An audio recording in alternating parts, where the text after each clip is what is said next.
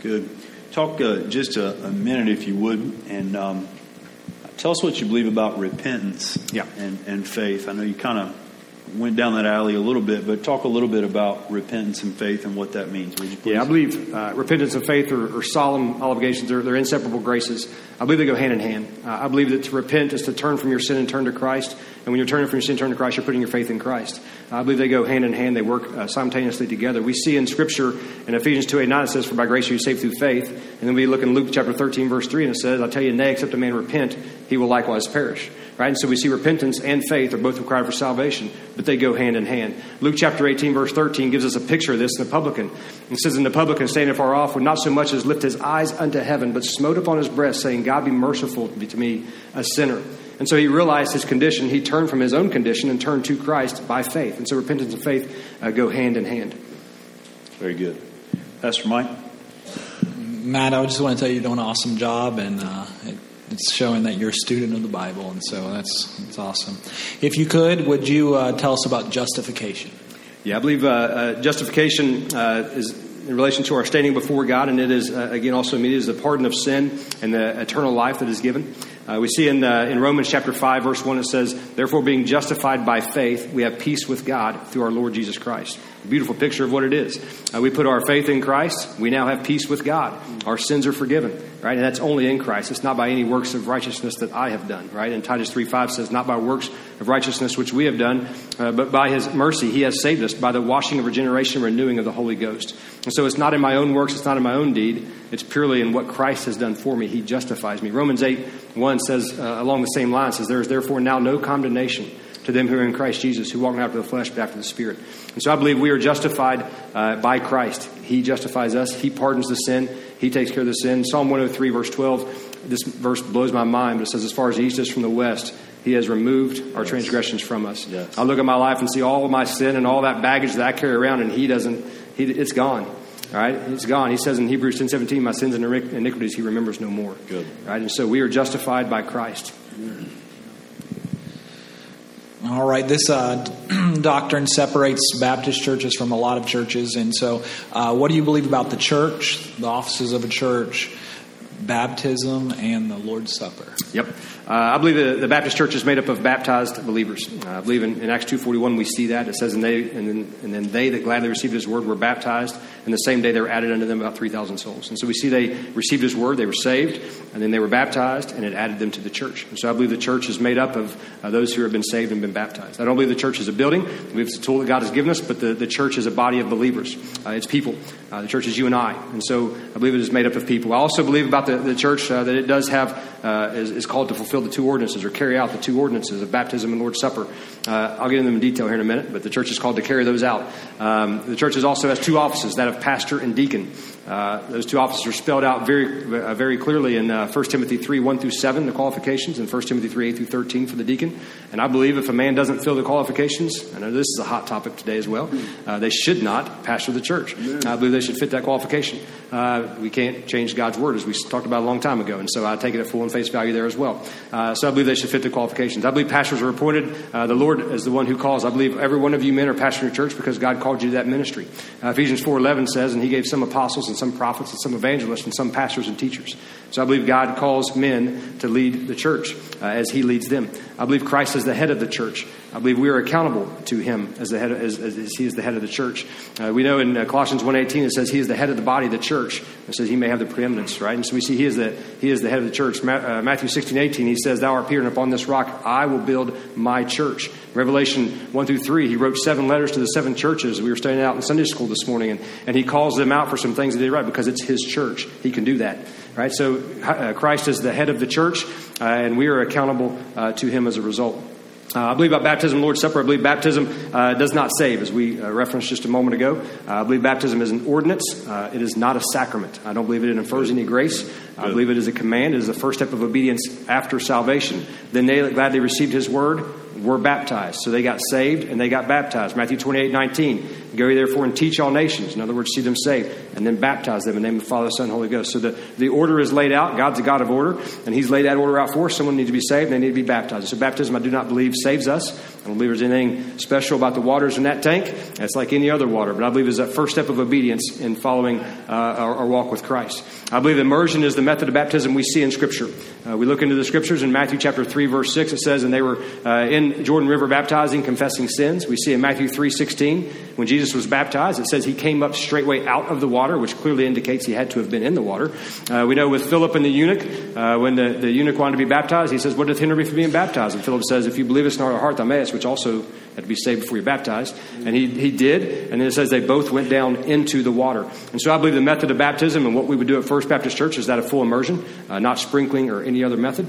I don't believe infants and babies should be baptized. The Bible does not speak to that. We see that someone must be saved and then baptized. And so I don't believe babies or infants. I believe someone needs to understand salvation, be saved before they are baptized. I believe, again, it is a clear command. I believe it's a picture of what Christ did for us. It's a picture of the death, the burial, and resurrection. It joins us to a church.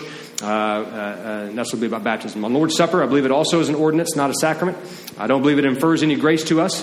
I believe it is a command in which God has given the church to carry out. In Acts 2:42, Acts 2:41, they received His word, added to the church. Acts 2:42, it says, and they continued steadfastly in the apostles' doctrine, in fellowship, and in breaking of bread. And speaking there of the Lord's Supper. And we're spelled out clearly in the Scriptures what the Lord's Supper should look like in 1 Corinthians chapter 11. He says that after He gave thanks, He brake it and said, take, eat, this is my body. This do in remembrance of me.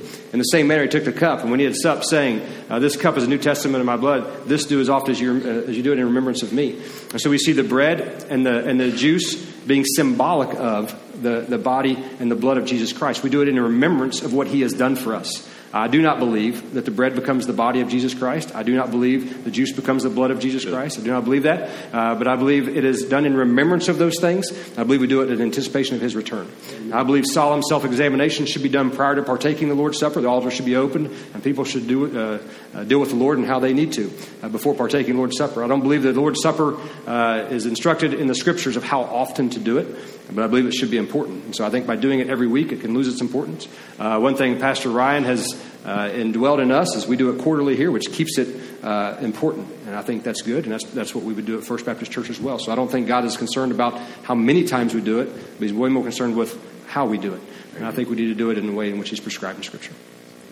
Very good. Man, you have anything to ask, Rabbi? Anybody take communion? No, I'm sorry. I believe that it should be obviously in the church, which church is made up of saved, baptized. So I believe members of the church should partake in the Lord's Supper. Good. Get you a drink of water. We're about halfway here. He's marking them off, one after another. So next up, we've got Pastor Josh.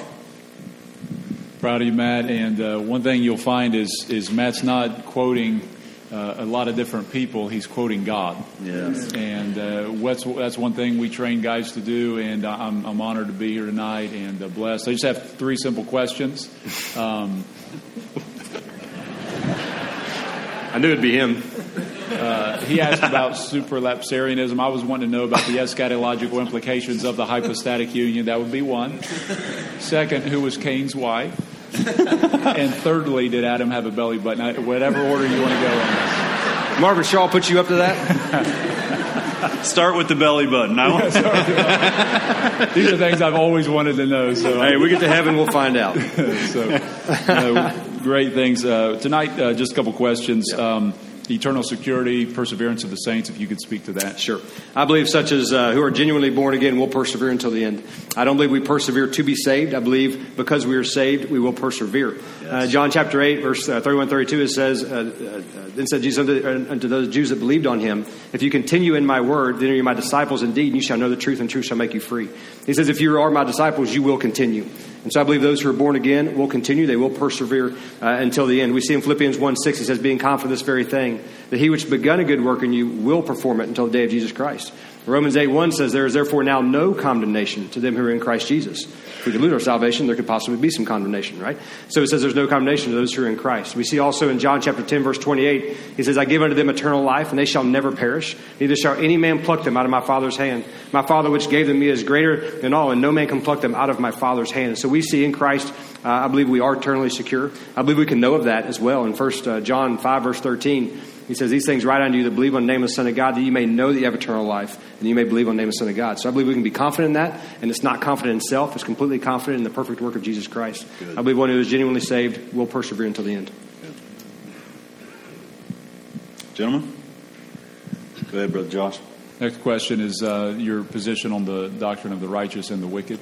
Yeah, I believe there's a clear distinction between the two. I believe, speaking of the righteous, would be the one who is in Christ. The wicked is the one who is not in Christ. I believe the Bible makes clear there is a distinction. Malachi chapter 3, verse 18 says, then you shall return and discern between the righteous and the wicked, between them that serveth God and them that serveth him not. A clear distinction. Some serve, some don't. Matthew chapter 7, 13 and 14 talks about the two different gates and the two different ways. There's only two. All right, there's those who are on the wide and the broad. There's those who are on the straight and the narrow. Only two classifications. One leads to destruction and one leads to life. And so I believe there's a clear distinction between those who are in Christ and those who are not. I believe those who are in Christ are promised heaven one day. We see that's their eternal destination. The eternal destinations for the righteous and the wicked are also dramatically different. I believe the believer, to be absent from the body, is to be present with the Lord. Yes. I think we, death, where is thy sting? Amen. And so I believe at the very moment we know Christ our Lord and Savior, we know of our eternal destination. It is secure, and it is secure in Christ, as we just referenced on the perseverance of the saints. And so I believe the one who is righteous is in Christ, and they are secure in that for all eternity, and heaven awaits them. I believe for the wicked, quite the opposite. I believe the wicked, obviously, is in the path to destruction, as the Bible speaks of. I believe for the wicked, obviously, the end is destruction, as it says there in Matthew 7, verse 14. I believe hell is obviously a topic that people don't like to discuss today. People have no problem discussing heaven, but yet we struggle to talk about hell. But if we believe there's a heaven, we must also believe there's a hell. Yeah. Hell was created. The Bible makes that very clear for the devil and his angels. Matthew 25:41, he says, then will he say to them on his left, depart from me, you cursed, into everlasting fire prepared for the devil and his angels. And so we know that hell was created for the devil and his angels. However, I do believe that any person who dies in their sins will go to hell. I believe hell is a very real place, a place of eternal suffering and torment, where there is no rest, the worm dieth not. And the Bible makes that clear. We see that with Satan in Revelation 20:10. It says the devil of the sea will be cast in the lake of fire, and it says he will be there forever and ever. So it is a place that's eternal. We know the rich man in Luke chapter 16, Luke 16:22, he died. Verse 23 it says, and in hell lift up his eyes, being in torments. And so I believe hell is a literal place. I don't think it's an imaginary place, a state of mind. I don't believe any of that. I believe it is a literal place. So I believe there's a clear distinction between the righteous and the wicked. The righteous are in Christ, the wicked are not. They're on two different paths, one to destruction, one to life. On that topic, do you believe God foreordains who's going to be righteous and who's going to be wicked? Does he sentence some to heaven and some to hell? Does God do that, or does he give man freedom? Sure. He does give freedom, and here momentarily we'll get into detail on it, but I believe the only thing that prevents someone from being saved is their voluntary rejection of the gospel. I believe that anyone can be saved, but not all will be saved. John 5, verse 40 says, and you will not come to me that you might have life. All right? And so I believe anybody can be saved, but not all will. I do not believe we have a God in heaven that selects some to be saved and some to go to hell. I don't believe that's the God we have. That's a good clarification, Brother Josh. Thank you for asking that.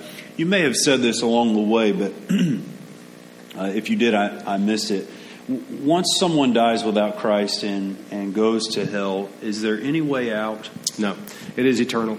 We see that with Satan himself. It says forever and ever. So it is an eternal destination. Just as heaven is eternal, hell is also eternal. Good. Is there a holding place? Is there any in between? No. Good. Very good. All right, Pastor Nate. Matt. Hi, Nate. Doing a great job, man. And we love you guys. First Baptist is getting a great man of God. And we've spent many hours talking about doctrine and ministry, and this has come up a few times. It's an easy one. No controversy. Tell us what you believe about civil government. Sure. I believe civil government is ordained by God. I believe the Bible speaks to that. We know in Genesis 9 he established government. I believe government is good. That is given to us for law and order. God is the God of order. 1 Corinthians 14:40 says, let all things be done decently and in order. So I believe God is the God of order. I believe government is good because it rewards those who do well and it punishes those who do not. And I believe that is a good thing. I believe if we did not have government, then chaos would reign. If we didn't have law enforcement, we didn't have police, we didn't have government officials, then this would be a life of chaos, and we wouldn't want that. So God established that. I believe it is good. I believe we're called to honor and respect those who are in authority. It says, honor all men, love the brotherhood, fear God, honor the king. We're called to honor the king. Romans 13, verse 7 tells us the various thing. He says, render tribute unto those who is due, tribute to whom tribute, custom to whom custom, fear to whom fear, honor to whom honor. And so we're called to honor those who are in authority. We're called to pray for them as well. And so I believe as the laws of the land, as they come down, as long as they don't violate the word of God, we should be the model citizens as Christians and obey the law. I believe the law is good and is given to us for our good. I believe we need to pray more for our officials as well. So we need to be praying for those in line. I believe that if there are laws that do come down that violate the Scriptures, in those situations we are to honor God above the law. And we see that in the Scriptures in Acts chapter 5, when the apostles were told not to preach and teach in the name of Jesus Christ. In Acts 5:29, it says, then said Peter and the apostles, we ought to obey God rather than men. Yes. All right? And so when the law comes down that does violate the word of God, then we side with God. Reason being, we're called to fear God above man. Matthew chapter 10, verse 28 says, and fear not him which can kill the body, but cannot kill the soul, but rather fear him which can destroy both body and soul in hell. And so we need to have a greater fear of God than we do man. We should fear God above all else. And so as long as the laws align with the word of God, I believe we should honor them. We should respect them. We should pray for our officials. If laws were to come down that violated that, then we are to honor God. I also believe that there's a distinction between, I probably should have mentioned this on the church, but separation between church and state. I don't believe the state should come in here and tell us what can be preached and taught from the script, from the pulpit. I believe we can preach the full counsel of the Word of God and should. Nor do I believe I need to get involved in politics. God didn't call me to politics. And so I believe there's a clear distinction in that. Matthew 22:21 says, render unto Caesar the things that are Caesar's, render to God the things that are God's. And so they can worry about Caesar. I'll worry about God. We'll keep it separate. Good. Go ahead, Brother Nate. It's good. I can't speak for the rest of the panel, but I think I had 3 or 4 months to prepare for my ordination, and I think Brother Matt had about a month. And so what he's telling you here tonight is he's not just repeating a bunch of information, but he's telling you what he truly believes. And so, Brother Matt, tell us what you believe about the grace of giving. Sure, I believe grace giving is one of the fundamentals of the faith. I believe giving is scriptural and biblical. We see in Leviticus 27:30 it says the tithe is the Lord's. Malachi 3:10 says bring the tithe into the storehouse, or maybe meet in my house and prove me here, will saith the Lord of hosts. And so I believe we're called to give the tithe. I believe the tithe is scripturally as a tenth, and so I believe that everyone should give a tenth of what comes in to the church. I believe it says to bring it into the storehouse, and so I believe the tithe is a biblical giving. I believe anything above that should be led by the Lord. We know in Acts chapter 4, the apostles, as God laid on their hearts, it said they sold all they had and laid the funds at the apostles' feet. And if God lays that on your heart, then you need to be obedient to what God calls you to do. But anything above that tithe is between you and God, and as God directs. I believe those things can be for missions or for building funds or from other things. And so you follow the Lord's leading in that giving. I believe that the tithe clearly is commanded in Scripture. I believe that we're called as Christians to be good stewards. 1 Corinthians chapter 4, verse 2 says, moreover, it is required of a steward, that he be found faithful. And so I believe in all areas of life we should be found faithful, and in our finances we should be too. And I believe that I've heard people say before, I can't afford to tithe, and quite frankly, I think we can't afford not to. I believe that we should follow the scriptural pattern for giving as it's laid out. I believe the people of God should fund the work of God. I don't believe we need to go outside and seek money from lost people to do the work of God. I believe if the people of God would follow the word of God and give as God prescribed, we would be just fine. Very good. All right. And one more here, Brother Matt, one that's close to your heart. Would you tell us what you believe the Bible teaches about missions? Sure. I believe missions is a clear command in Scripture. I believe every Christian is a missionary. I believe we are called to go. The Bible makes that abundantly clear. Matthew 28:19 says, go ye therefore and teach all nations, baptizing them in the name of the Father, the Son, and the Holy Ghost, teaching them to observe all things whatsoever I've commanded you, and lo, I'm with you always, even till the end of the world. Amen. And we're told in Acts 1:8, it says, but you shall receive power, and after that the Holy Ghost has come upon you, and you shall be witnesses unto me both in Jerusalem and in Judea and unto the uttermost part of the earth. And so the call to go is very clear in Scripture. We are called to go. We have been entrusted with the gospel, and God has asked of us and commanded of us to go. And we're called to take the gospel and to spread it. Romans 10:13 says, for whosoever shall call upon the name of the Lord shall be saved. Romans 10:14 says, how will they hear without a preacher? And so we have to go. And so we're commanded to take the gospel and to spread it throughout this world. Mark 16:15 says, go into all the world and preach the gospel to every creature. John 20, verse 24 says, as the Father sent me, so send I you. And so the command is clear. I believe the church has been given the mission and the Great Commission, and I believe we should fulfill that. We should start where we are. I believe the light that shines the brightest at home shines the furthest. Good. So I believe our mission field is everywhere we are. The place we shop is a mission field. The place we go to school is a mission field. The place we work is a mission field. Everywhere is a mission field. Good. Everyone needs Christ. The righteous and the wicked need Christ. Amen. So everyone needs the gospel. And so everywhere we go is a mission field, and we're commanded to take the gospel and to share it. So I believe missions is a very clear command in the Bible. I believe it should begin here, spread regionally, and then go globally. And I believe we're called to do that. Very good. Okay, is everybody good on that so far? And then there was one. Oh, no. All right, good. Pastor Ryan. You've done a great job here, Paul, with Timothy. Praise the Lord. Amen. Wonderful job training this young man. And you really make this easy. And then you're encouraging to hear the Word of God come through your heart and out your mouth. And I'm so grateful for that. Amen. Brother Ryan, we've got just a couple here left. Couple left. You've done a great job, brother. Didn't know how prepared you'd be with a month ago, but you've knocked it out of the park, so great job. Freeness of salvation. Tell us what you believe. Yeah, I believe salvation is made free to all. I believe that the only thing that prevents someone from getting saved is simply rejecting the gospel, denying the Lord. The Bible makes this clear in Romans 10:13. It says, "For whosoever shall call upon the name of the Lord shall be saved." That word "whosoever" we see throughout Scripture. John 3:16, one of the most popular, most famous verses in all the Bible. "For God so loved the world that He gave His only begotten Son, that whosoever believeth in Him shall not perish but have everlasting life." Again, you see the word "whosoever." Matthew 11, verse 28, He says, "Come unto me, all ye that labor and are heavy laden, and I will give you rest." He says all. So we see those words over and over again. Whosoever, all. And so I believe anyone can be saved. I believe the only thing that prevents someone from getting saved is just rejection of the Lord and rejection of the gospel. John 5:40, I mentioned earlier, it says, "And you will not come to me that you might have life." Acts chapter 7:51, Stephen is preaching and he's lighting up the Jews in that passage, and he's getting them good. And he says in Acts 7:51, "You stiff-necked and uncircumcised of hearts and ears, you do always resist the Holy Ghost, as your fathers did, so do ye." And so we see the Holy Ghost can be resisted. All right, so I believe the gospel is made open and available to all people. I believe God has a heart that all would be saved. I don't believe all will be saved because some will reject. But we do know God wants all to be saved. He said in 1 Kings 8:60 that all the people of the earth may know that the Lord is God and there is none else. He wants all the people to know that.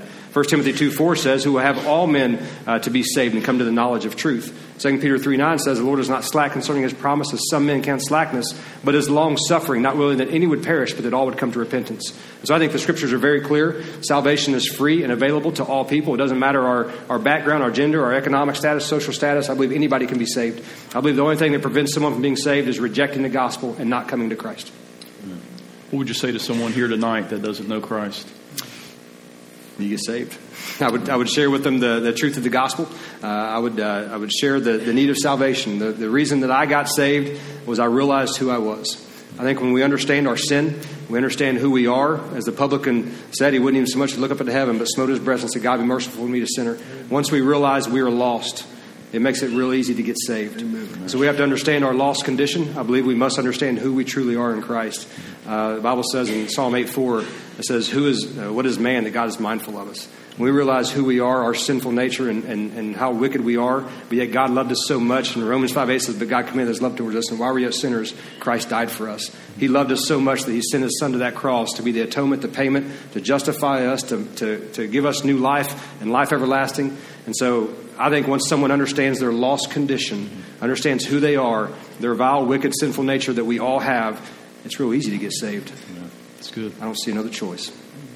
And the last one there is the eschatology. Tell us about end times, future events. Yep. I believe that today we're in what's called the age of grace, or the church age. I believe today, whosoever shall come, let him come. I believe today is the age of grace. I believe the next event to unfold in the end time events is that of the rapture. And I believe there is nothing left to be fulfilled for that to happen. It's what's called imminent, meaning it could happen any time. He could come back today if he so desired, or 10,000 years from now. That's his timetable, not mine. And so I believe he could come back at any given time. Matthew 24:42 tells us we don't know. He says, "Watch ye therefore, for we know not what hour your Lord doth come." And so he could come back at any given time. I don't know when, and that's why we need to be busy with missions and spreading the gospel of Jesus Christ so people may be saved. And so we do not know when his return is coming, but we do know he is coming. The Bible makes clear in 1 Thessalonians chapter 4, verse 16 and 17, it says, "For the Lord himself shall descend from heaven with a shout, with the voice of the archangel, and with the trump of God, and the dead in Christ shall rise first. And then we which are alive and remain will be caught up together in the clouds, and so shall we be ever with the Lord." And so we see he's going to come into the clouds and call the church home. And that's what we know as the rapture. The word rapture itself isn't used in the Scripture, but we see that being caught away in the Scripture. And so we see the rapture as the next event to unfold. At the rapture, that'll kick off what we know is a 7-year tribulation when God's judgment will be poured out upon an unbelieving people and upon the nation of Israel. I believe during that time, believers will be in heaven. We will be at the judgment seat of Christ being judged for our works, not for our sins. Our sins were judged upon the cross. We'll be saved even so as by fire, the Bible says.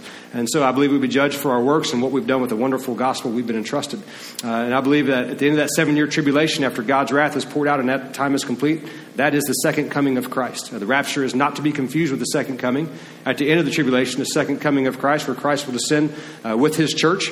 He will come back and step foot upon this earth. There will be a battle known as the Battle of Armageddon, in which Satan will be bound for 1,000 years. The beast and the false prophet will be destroyed. And God will Jesus will set up his millennial or his 1,000-year reign. And that'll be here on earth with us. And only those who believe will be part of that. That'll be a time of peace, of prosperity. Righteousness will reign.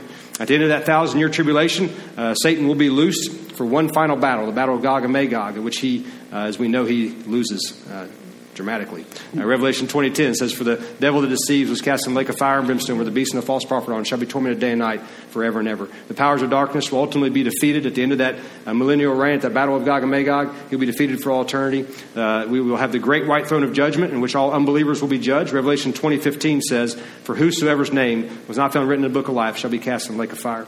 And so we see that there will be a time of judgment. Jesus is the judge of all judgments. All judgment has been committed to the Son. And so he will be on those judgment seats. And after that great white throne of judgment, the destruction of the old heaven and the earth, creation, new heaven and new earth, and eternity with God from there. Revelation 21:4 says it's going to be a beautiful time. He'll wipe away all our tears from our eyes. There'll be no more sorrow, no more pain, no more suffering. All those things will be passed away. And so I'm looking forward to that day. Amen. Amen. Gentlemen, any questions concerning the end time events? Great job, Brother Matt. If you bear with us for just a moment here as the council, we want to kind of put our hearts and our minds together and make sure that no one has any hesitations or anything to add or ask or cross-reference here with Brother Matt. So if you just bear with us for just one moment, okay?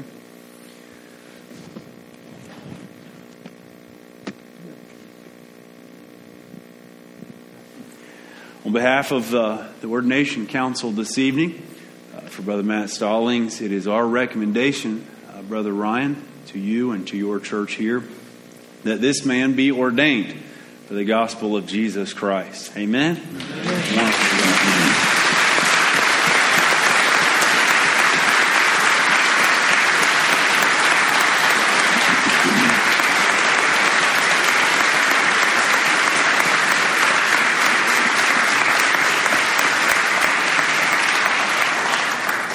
Did a great job tonight in a couple things. One, the council recommends to us their decision, but the church is the one that ultimately authorizes and sends Brother Matt out. And so tonight it's important that the church would be the ones who authorize and make that decision and affirm that. And so tonight I need to make a vote amongst the membership of Lighthouse Baptist Church of Chillicothe. And so no offense to our guests, but this is a local church decision. And so if you're a member of Lighthouse Baptist Church of Chillicothe, I need a first, second, and third motion, then we will vote. Tom Black, is there, Laura Yancey, are you here to write this down? She might be somewhere. Okay, she's in the back. So Tom Black, secondly, Deb Turvey, and then Gene Comer makes a third. All the members of Lighthouse Baptist Church in favor of that decision, would you raise your hand? All right. Well, I think that pretty much covers everybody. I don't think there's enough to counter that. And so with that said, our church authorizes the ordination of Pastor Matt Stollings. Let's give the Lord a hand and Brother Matt and his family a hand. Amen.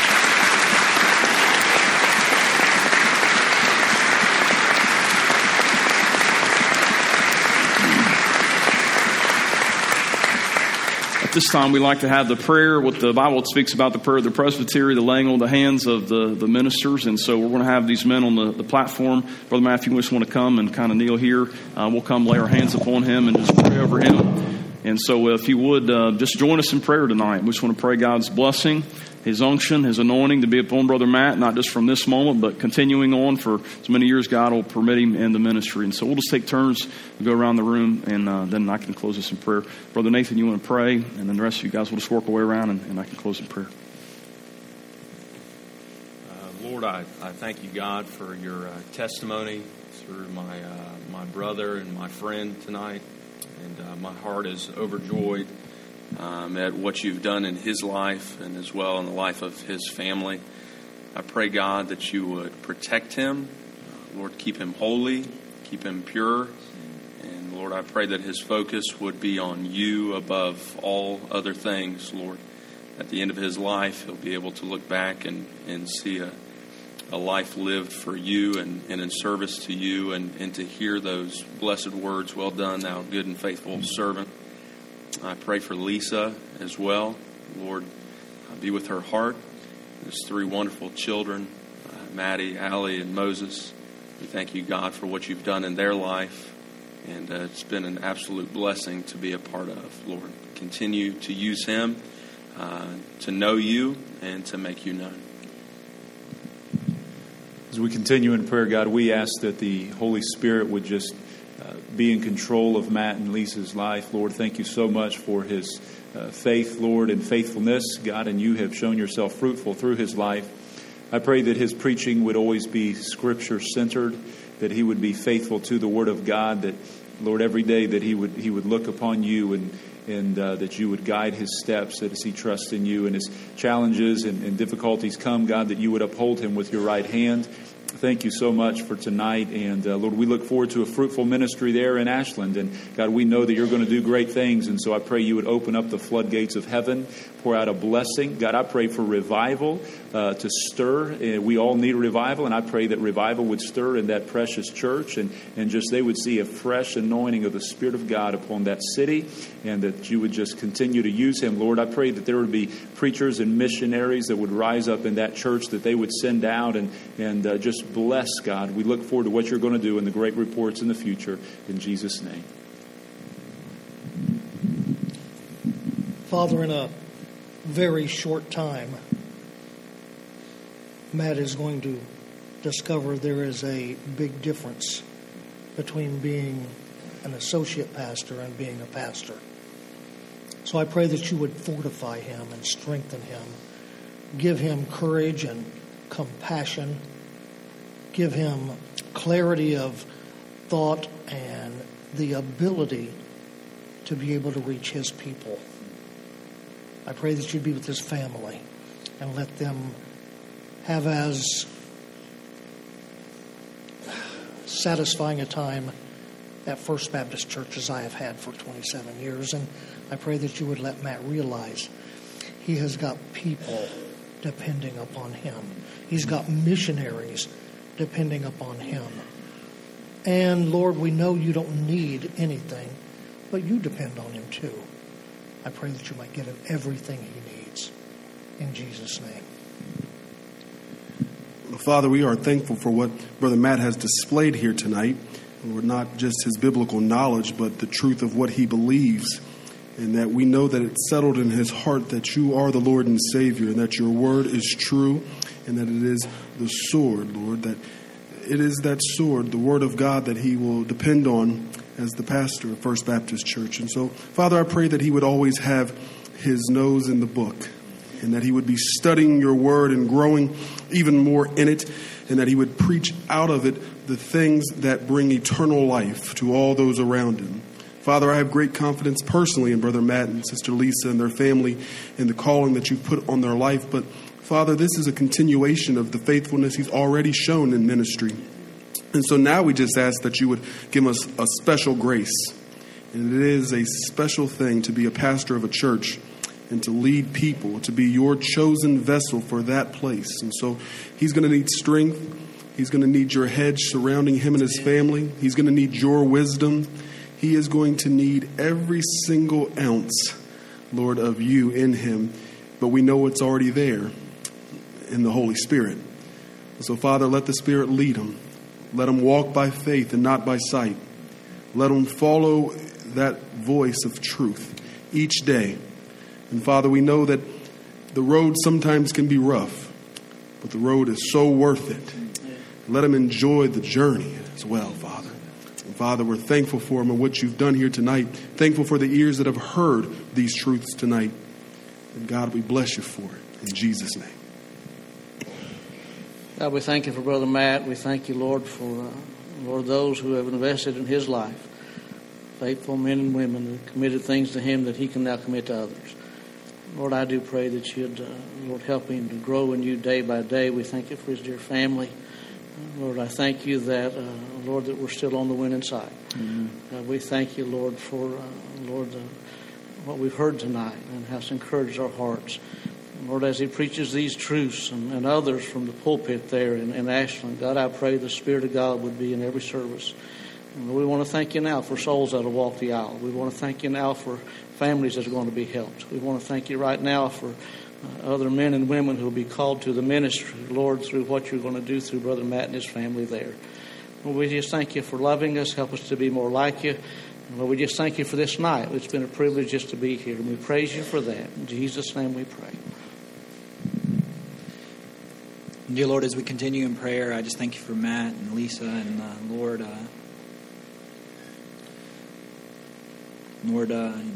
he can't do it without you.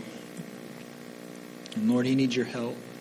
Lord, you said you've chosen the weak to confound the wise.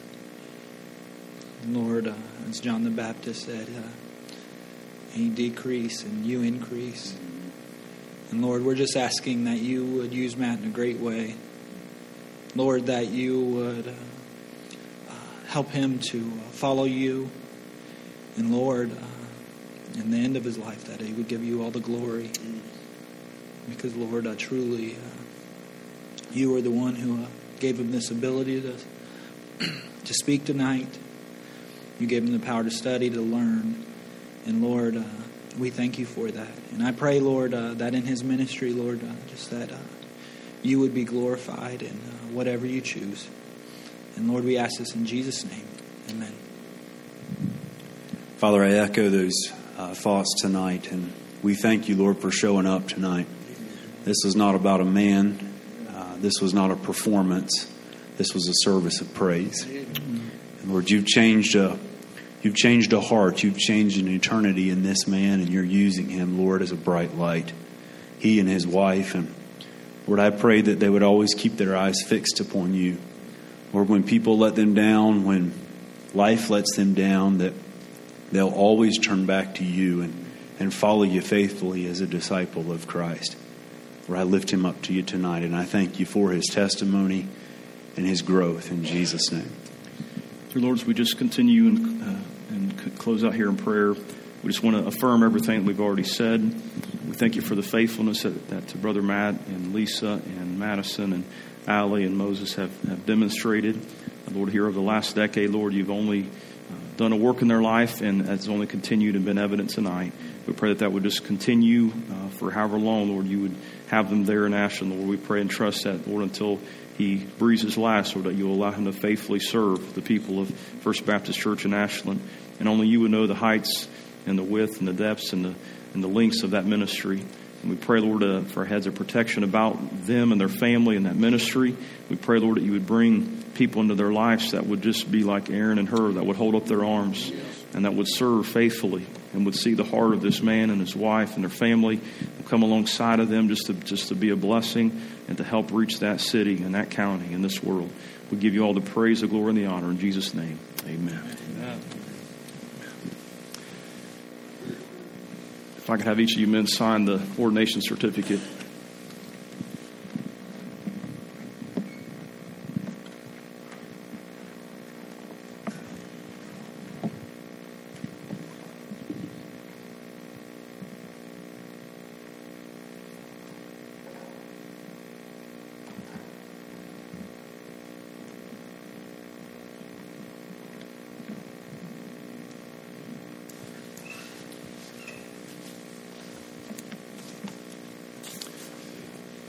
I'm going to have Brother Gabe Peacher come, and after we sign this, he's got a special song for us, and then we got a short charge to Brother Matt before we conclude our service here tonight.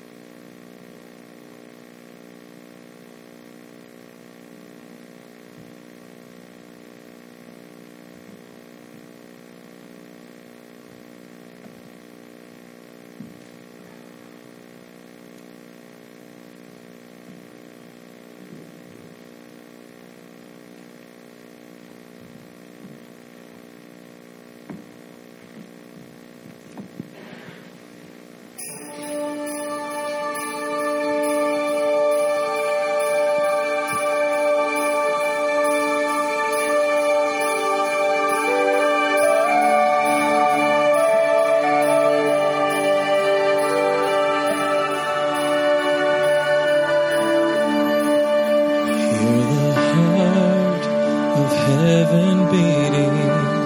Jesus saves, Jesus saves, and the hush of mercy breathing. Jesus saves, Jesus saves. Hear the hosts of angels sing, glory to the newborn King, and the sounding joy repeating, Jesus saves. See the humblest hearts adore Him. Jesus saves, Jesus saves, and the wisest bow before Him. Jesus saves, Jesus saves. See the sky alive with praise, melting darkness in its place. There is life forevermore in Jesus saves.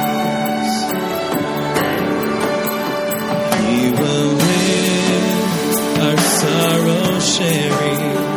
Jesus saves, Jesus saves. He will die our burden bearing. Jesus saves, Jesus saves. Oh, it is done. We'll shout the cross. Christ has paid redemption's cost. While the empty tombs declaring, Jesus saves. Freedom's calling, chains are falling, hope is dawning, bright and true. Day is breaking, night is quaking, God is making all things new. Jesus saves. Hold to grace, how great a debtor. Jesus saves, Jesus saves. All the saints will shout together. Jesus saves, Jesus saves. Rising up, so vast and strong, lifting up salvation's song. The redeemed will sing forever. They will sing forever. They'll sing forever. Jesus saves, Jesus saves, Jesus saves, Jesus saves.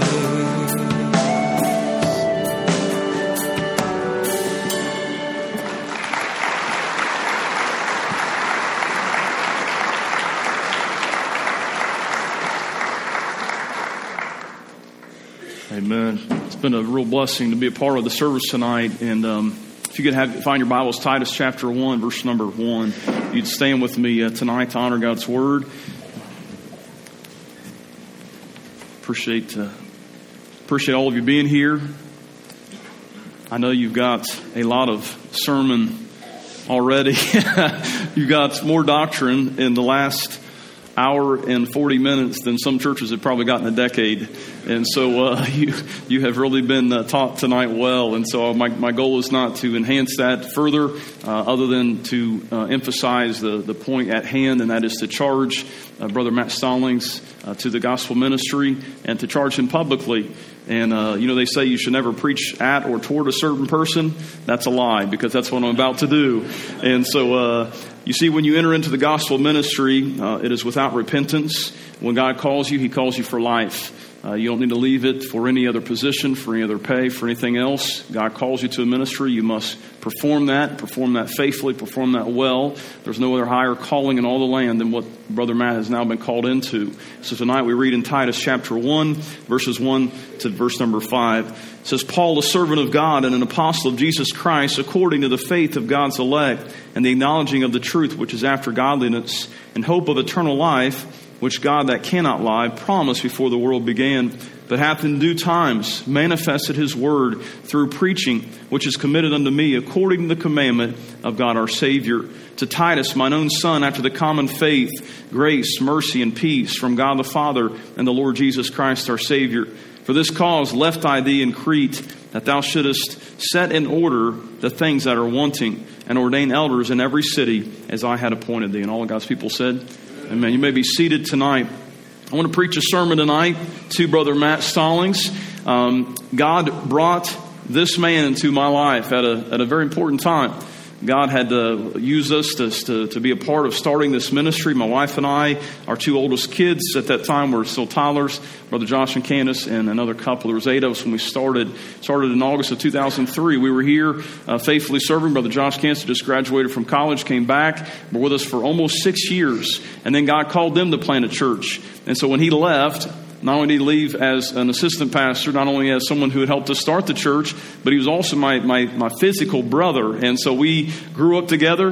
We shared a bedroom together. He lived in my home here for a time, and when God called him away, it was left kind of a void. And there were definitely those around to fill that in part. But I really prayed that God would continue to raise up laborers and leaders in due time. And I just want to affirm something tonight. If you can't listen to the testimony of what you've heard tonight and see the sovereign hand of God in this, you are blind, because God has his hand all over this work. How in the world someone born in West Virginia, saved in Kentucky, can end up in Chillicothe, Ohio, called to the gospel ministry? I have no idea. But at the perfect timing, amen, when they left, God brought them here. They left in the late 2009. God had brought them here through his perfect plan to be a manager of the Sam's Club. Who knew how God could use Sam's Club, amen? But God brought them here, and I'll never forget, I'll do the first Sunday that Lisa came, and then the second Sunday, Lisa and Matt came, and they began to come ever since, and for the last roughly 10 years, they've been here faithfully serving. And so I just want to commend Brother Matt, Lisa, Madison, Allie, and Moses, and how God has worked in their lives, have been faithful. I've got nothing negative to say about them. I've got a lot of other staff. I probably do have some negative things to say about them. No, not really. I don't about them either. But Brother Matt has been nothing but faithful, been nothing but stellar, and I can't point you to a better example of how, if you want to go from someone who is saved, not really serious about things of God, to being where he's at tonight, to hearing, follow that example. Follow that example, what you've seen in their lives tonight. So tonight I just want to charge you, Brother Matt. It's not that I have any question about these things. It's not that anything in the last 10 years would lead me to think that you wouldn't be this. But I do this in part to be a witness, and to do this in the presence of our church body who is sending you out, to do this in the presence of the church body that is receiving you, and the presence of a sister church as well. That we just want to affirm everything you stated tonight in your doctrinal statements and your beliefs and your convictions, that you would only continue in this, and that you would not veer off course. You would not become something other than what you have presented yourself to be tonight. So tonight we find in Titus, Paul as the aged pastor training up the younger Titus, one of his students and sons in the faith. And we find tonight about the call to be a man of God. And so I just want to kind of follow through this. I'm going to kind of read it just to stay on my notes here, so I don't keep any longer than what we need to be. But to be a man of God, to be a good minister of Jesus Christ, I want to challenge you to be faithful in these following things. Number one, be faithful to your calling. You have a stewardship that God has deposited to you. This is a stewardship trust. God has made a sacred deposit into your life and into your soul. He's given you a commission. You have been charged. You have been commissioned. Make sure you're calling. Be faithful in your calling. Why? Because we live in a day of compromise, a day of accommodation. They say there was a time when people went to church heard the truth and wept over their sins. Today, people go to church, hear a motivational speech, and ignore their sins. In a day of dry eyes, barren altars, and rotted baptistries, in a day where man esteems himself high and brings God low, in a day when the true gospel is replaced for a false, in a day where most refuse to confront the sin of unbelievers and indulgent professors, in a day where toleration reigns supreme, when the majority refuse to hear the truth, where ears are tickled, Christians are entertained and comforted in their carnal lifestyles, where the church house looks like a theater, a Saturday night bar scene, where the consumer inside is pacified and Christ is expelled, in a day where grace is a synonym for licensing sin, where life coaches use worldly attractions to build crowds and reform men, all the while very few are genuinely regenerated because the true gospel of rebuking sin, repenting of sin, calling upon the Lord Jesus Christ, dying to self, taking up our cross daily, and following Christ are not heard. Where apostasy is preached from the pulpits, where apathy reigns in the pews, where appeasement, accommodation, entertainment all rule the day, where Baptist no longer means what it used to mean, where most live to never create an issue with anyone, and all men speak well of them, and yet so did their fathers to the false prophets before them. In a day where the church is no longer known for the distinction from the world, but rather likeness to the world. And against this backdrop, I commission you to be faithful.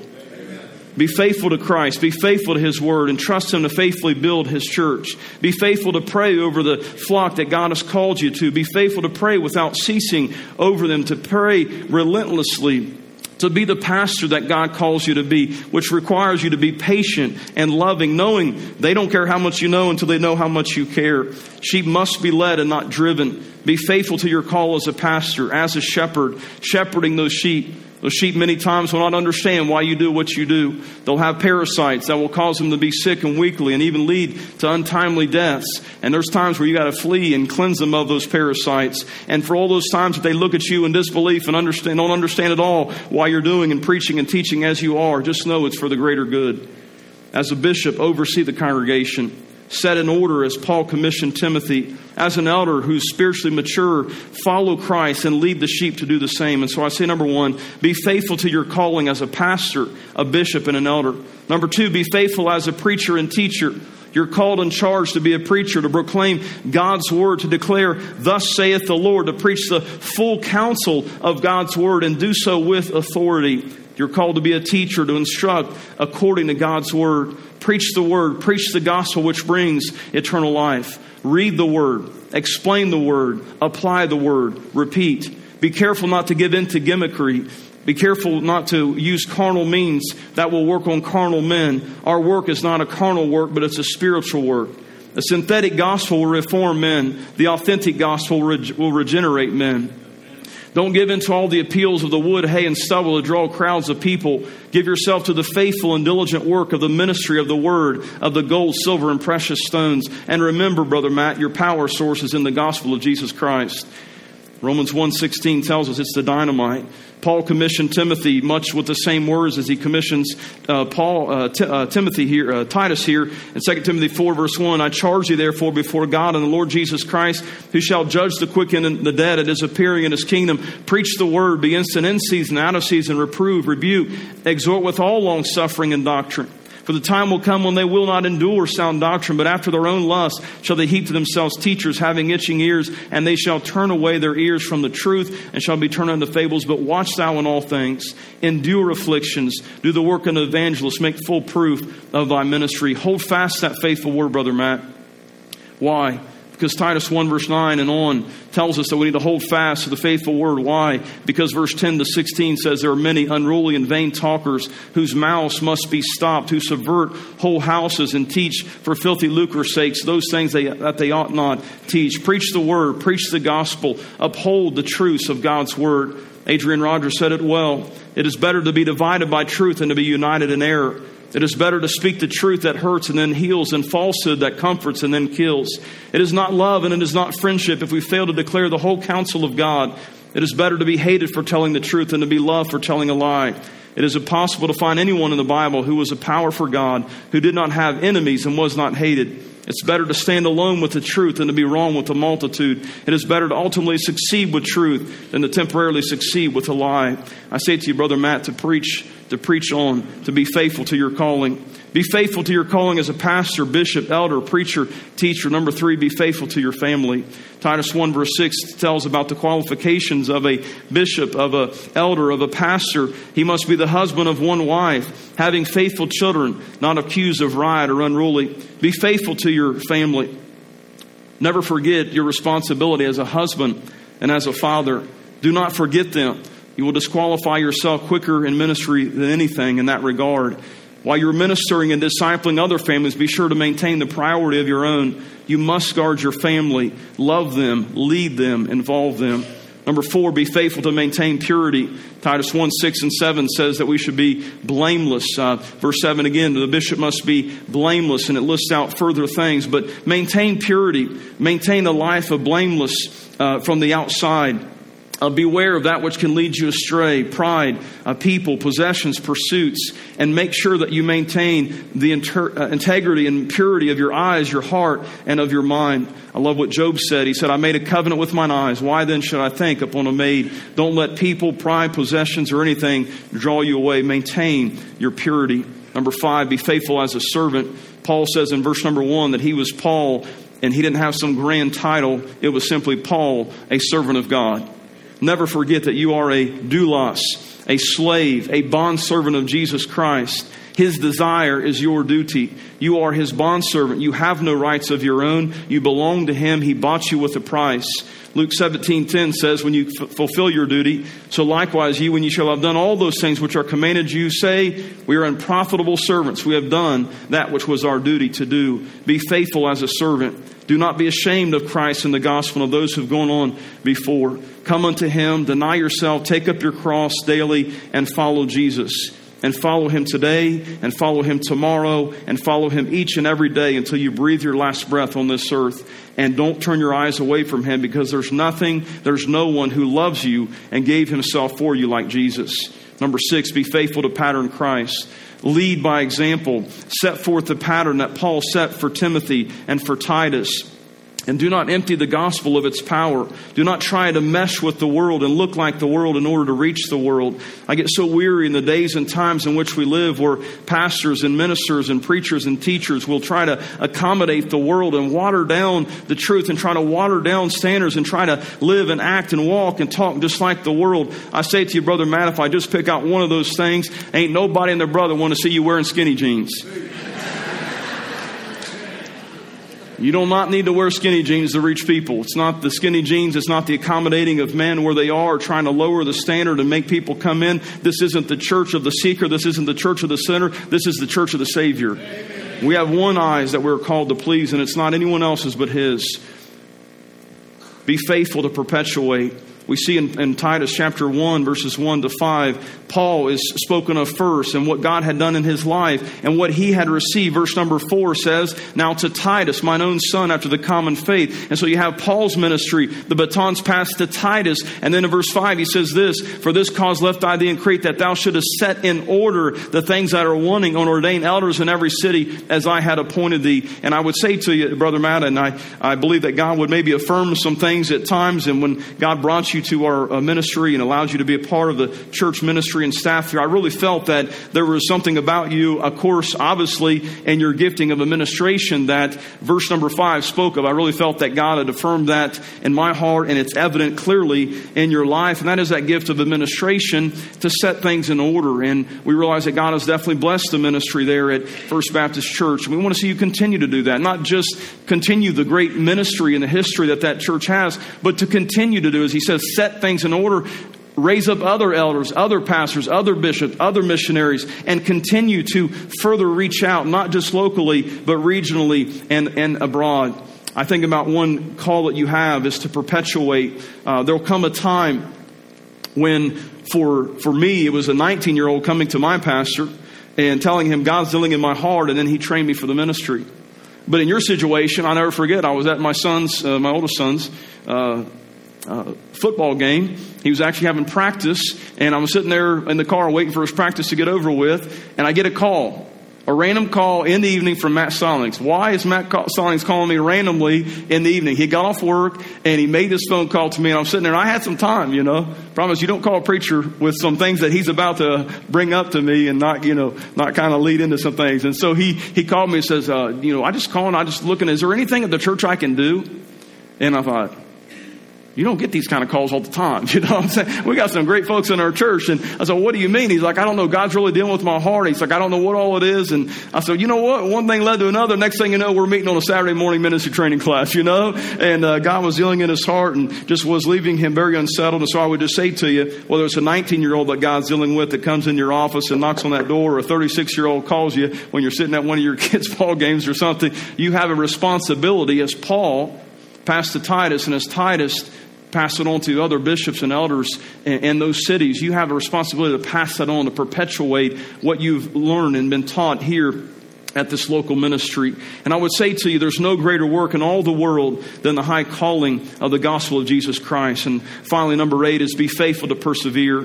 Finish the race. Don't quit. Don't quit. Be faithful until he comes. Be faithful until he calls you home. Many desire to pursue ministry, some for good and noble reasons, others for nefarious reasons. But can I say, many may be called, few are chosen. Many will start, few will finish. Many will see the grander things of ministry and attempt to enter therein, but few will ever understand the grind, the challenge, the difficulties of ministry. No greater work in all the world than the high calling of the gospel of Jesus Christ. Don't step down to take a secular job for any amount of money, any level of prestige, any amount of ease. You've been called and listened and commissioned for such a time as this. Don't shirk the greatest responsibility that God's given you. By faith, trust God to prosper the work. You've seen God do amazing things, and I believe you have no excuse not to further advance in Ashland what has already been started. And know that the strength is not in earthen vessels, but is in the power of God. Titus had seen God work. Now it's time to carry the torch on, just as Joshua did with Moses, just as the apostles did with Jesus, just as Timothy and Titus and Luke and John Mark and others would carry on from Paul. Brother Matt, Christ has prepared you from your salvation and start in the Florence Baptist Church to God's sovereign plan and ordaining to allow you and your family's paths to cross in Chillicothe while you're working in management for Sam's Club for this last decade here at Lighthouse Baptist Church. From you and your family's faithfulness to your involvement, from greeting to helping in Awana to visitation to more service to running to the altar after I preached the Jonah sermon. God calling you into the ministry, going through the ministry training class essentially 2 times, mission trips, adopting Moses from Nicaragua, full-time ministry, serving faithfully in all the areas of the ministry: administration, outreach, planning, organizing, accounting, preaching, teaching, weddings, funerals, events, door knocking, from faithfully serving as a campus pastor for a few years, and all the duties that accompany that you have surrendered and been faithful to the work of the ministry, to have an integral part and the countless lives that have been saved, baptized, and continuing in discipleship, to being flexible, always willing to do whatever is needed, transitioning into youth ministry here over these last few years, to seeing the great supernatural work of God, to seeing the successes but also the shortcomings, the masses to the mass of empty red chairs. You've seen the handfuls and the hundreds. You and your family have faithfully served in the trenches. We commend you to this work God is now calling your family to. All of this from birth to your new birth, to God's hand upon you, Lisa, Maddie, Allie, and Mo. All of this has prepared you for such a time as this. Matt, Christ has brought you to this place. Now go and do what He created you and gifted you for. Bring the light of Jesus Christ to those in absolute darkness. Bring the good news of Jesus Christ to the 20,455 souls of Ashland and the 53,628 souls in Ashland County and beyond. Christ, your commander-in-chief, is counting on you and Lisa to carry it out. And if I can be brutally honest, prove your calling. Only Jesus is worth it. If you minister for money, recognition, self-esteem, the praise of men, souls, success, even the very people you love, these are insufficient, inadequate motives. Keep your eyes on Christ the prize. He alone will be enough. Preach the gospel. Die and be forgotten. Paul spoke and showed that faithfulness to God was more important than the very breath in his body. And I just want to remind you of some of those same words that I was challenged with back in June when I preached this. And I just want to reiterate this kind of as we bring this to a conclusion here tonight. There are times when God's will may be to release you from hardships, preserve you through hardships, or translate you to heaven. As a believer in Jesus Christ, I remind you of something. When you come to saving faith in Christ, it's a win-win-win. If He saves you from something, through something, or even translates you into heaven, you don't lose. It's always a win. Hebrews 11 reminds us that some found victory in this life. They overcame wild beasts in the hall of faith, the great heroes of the faith. But others would not be delivered, and they were tortured and suffered. Why? For their faith. They would not face deliverance from this world, but they would stand firm in the face of hardships. Why? Because they knew that God had prepared them a city, a heavenly city, a spiritual, eternal kingdom. Oh, dear friend, we must never forget, we're not here for this world. We're pilgrims and strangers that are passing through, and a choice must be made. What kingdom am I living for? Now, Paul had a choice that he faced. He would choose life or death. And when he faced a choice of life or death, he chose not to compromise. You know what Paul essentially said? It is better that I die and go to heaven and be found faithful to the Lord, even through death, than I continue to breathe. He essentially said, Brother Matt, Christ is more important to me than the very breath in my body. Be ashamed or embarrassed, he would not choose that option. He stood with the apostles. He stood with Christ. He stood with the other martyrs. And Paul's admonition to Timothy is this: I have preached the gospel. I have lived out my life. I am thrown in prison. 2 Timothy 4 says, I am now ready to be offered, and the time of my departure is at hand. I have fought a good fight, finished my course, kept the faith. Henceforth there is laid up for me a crown of righteousness, which the Lord, the righteous judge, shall give me at that day, and not to me only, but unto all them also that love is appearing. He said, I'm ready to be offered. I'm ready to be poured out before the Lord. They're going to take my life, Timothy. I will preach and I will preach and I will preach, and I will not compromise. I will go through suffering. I will go through persecution. I will go through it. Why? Why? Because Christ loved me. Christ died for me, and the gospel is worth it. The glory of God is worth it, and he would not recant. They beheaded Paul. They cut his head off. Cut his head off for the cause of Christ. And you know what Paul said to Timothy? I'm going to preach and I'm going to preach and I'm going to preach and I'm going to preach until they kill me. And when they kill me, I want you to get in line behind me. And I want you to preach and to preach and to preach until they kill you also. Now, why did he need to give that message? Because that's exactly what was going to happen to Timothy. And for Paul to tell him something less than that would have been dishonest of Paul to do. And how much more can we in this generation, who are entertained by pastors and preachers and life coaches and motivational speakers all across this countryside, who are telling people what they want to hear, how in the world can we stand in the shadows and wear the same shoes and boots, if you will, that the Apostle Paul and other heroes of the faith have heralded down through the centuries, have given their lives, and all the while we don't bear the marks of Christ, we bear the marks of convenience and of complacency and of cultural relevance. We're not preaching the gospel today in the churches. We're preaching entertainment. We're salesmen, and I say to you, dear friend, it's a shame.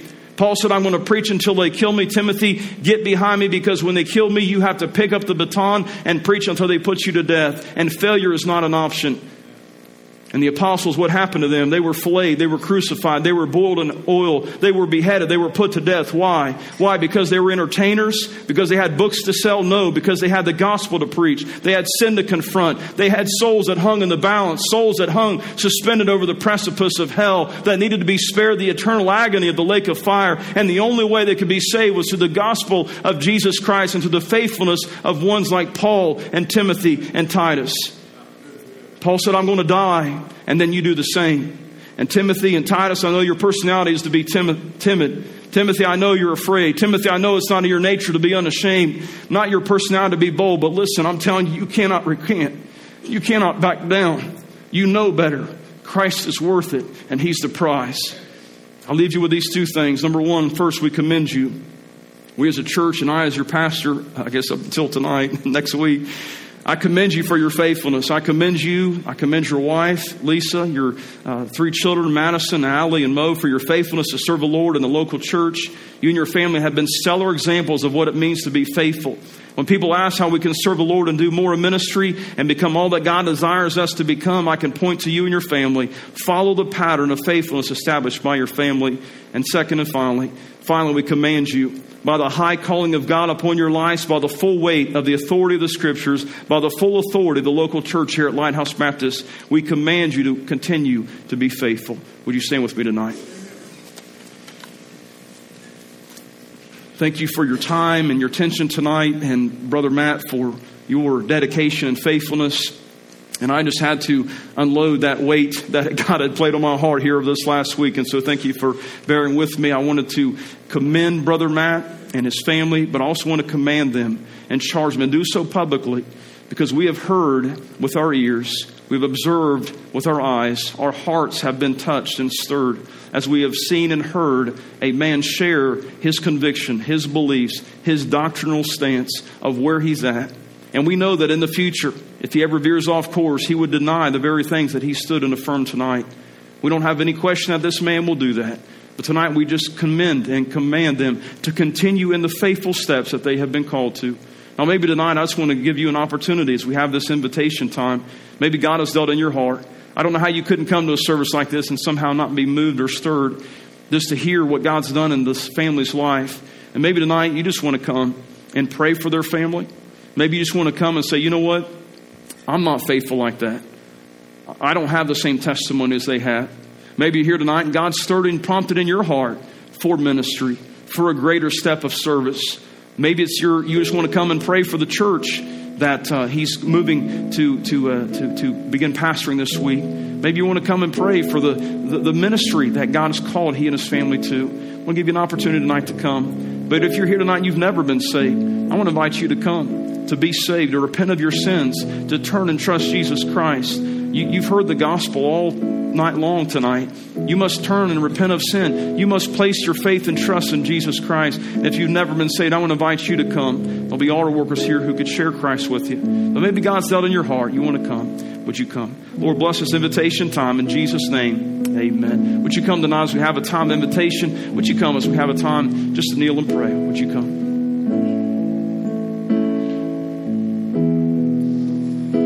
Are you hurting and broken within? Overwhelmed by the weight of your sin? Jesus is calling. Have you come to the end of yourself? Do you thirst for a drink from the well? Jesus is calling. Oh, come to the altar. The Father's arms are open wide. Forgiveness was bought with the precious blood of Jesus Christ.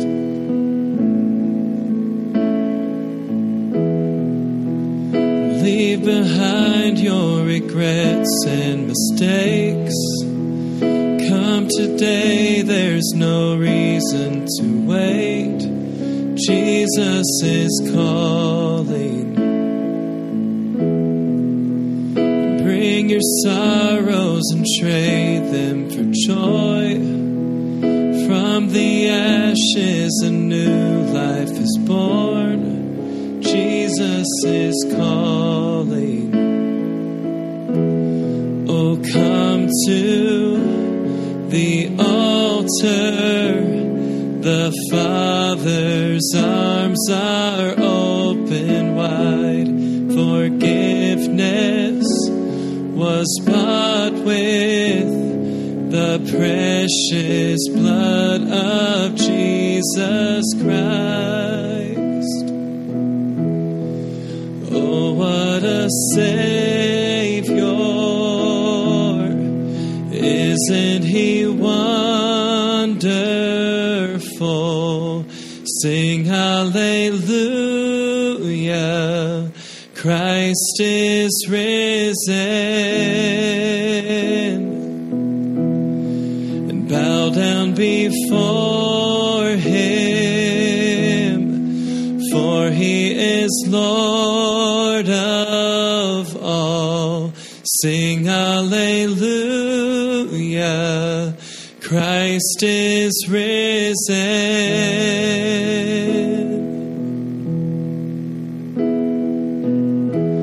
Oh, come to the altar. The Father's arms are open wide.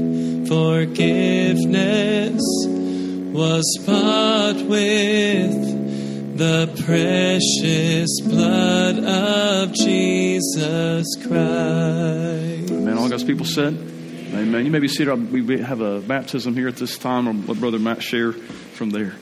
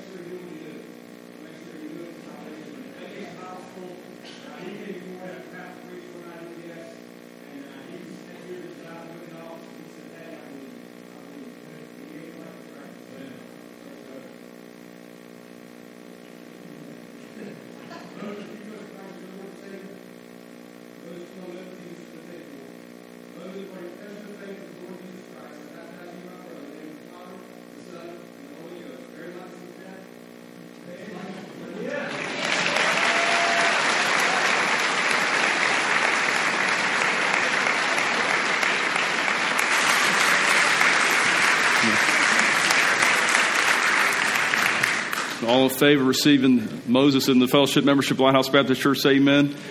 Maybe very short-lived, but he's here temporarily. Amen. But we're so excited. Just an amazing story there. We made several trips, 5 or 6 trips to Nicaragua. And when we went to the orphanage there, we came across several different orphans that were there. And while we went there, God was dealing in Matt and Lisa's heart and saw this one little boy there. His name was Luis. And that was Luis. And God brought him back, saved him, and now you see he's full of fire, you know. Brother Matt's hair may turn like mine for multiple reasons here before long. This time I'm going to have the ushers come, and we're just giving a free will offering. This is not to the church. This is to Brother Matt and to Sister Lisa and their family. Again, free will. No one's forced to give. You give as the Lord lays on your heart. But we want to be a blessing to them. When God blesses us through others, we want to in turn pass that blessing back on to them. And this is just one way as they'll be transitioning. They had a home that needed to sell. They put on the market. 3 days later, it sold. Now they're in the process of landing a home and lodging and things up in Ashland. God's working some of the temporary details there, but you be in prayer for that and all the transition. So we just want to be a blessing to them. So let's pray for the offering. After the offering, we will have our closing prayer. Troy Collins, would you pray for us?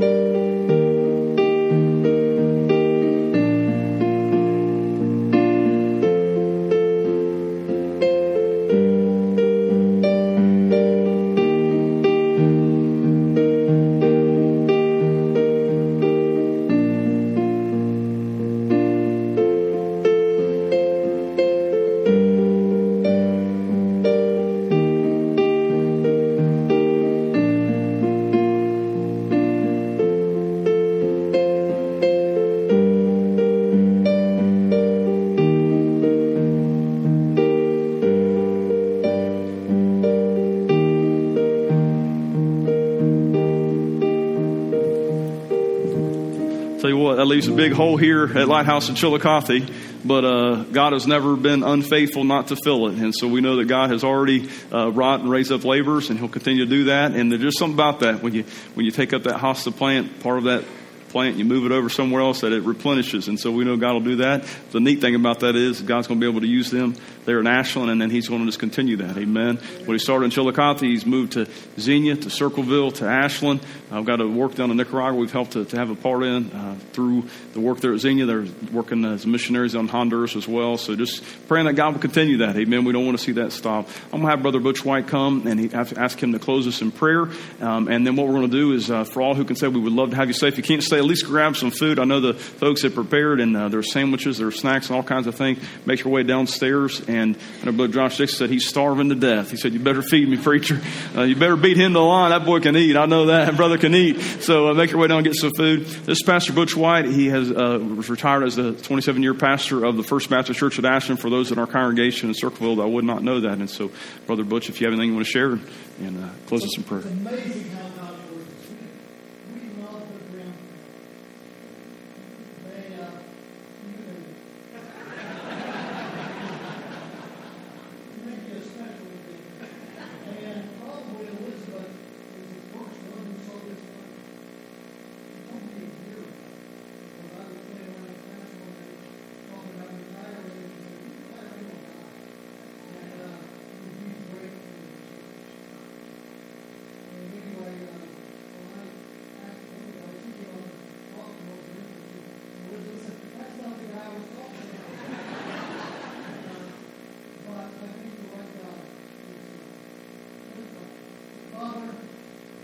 Lighthouse is blessed from the news for you. So they're fighting for his continued success as he leads here. First Baptist Church is blessed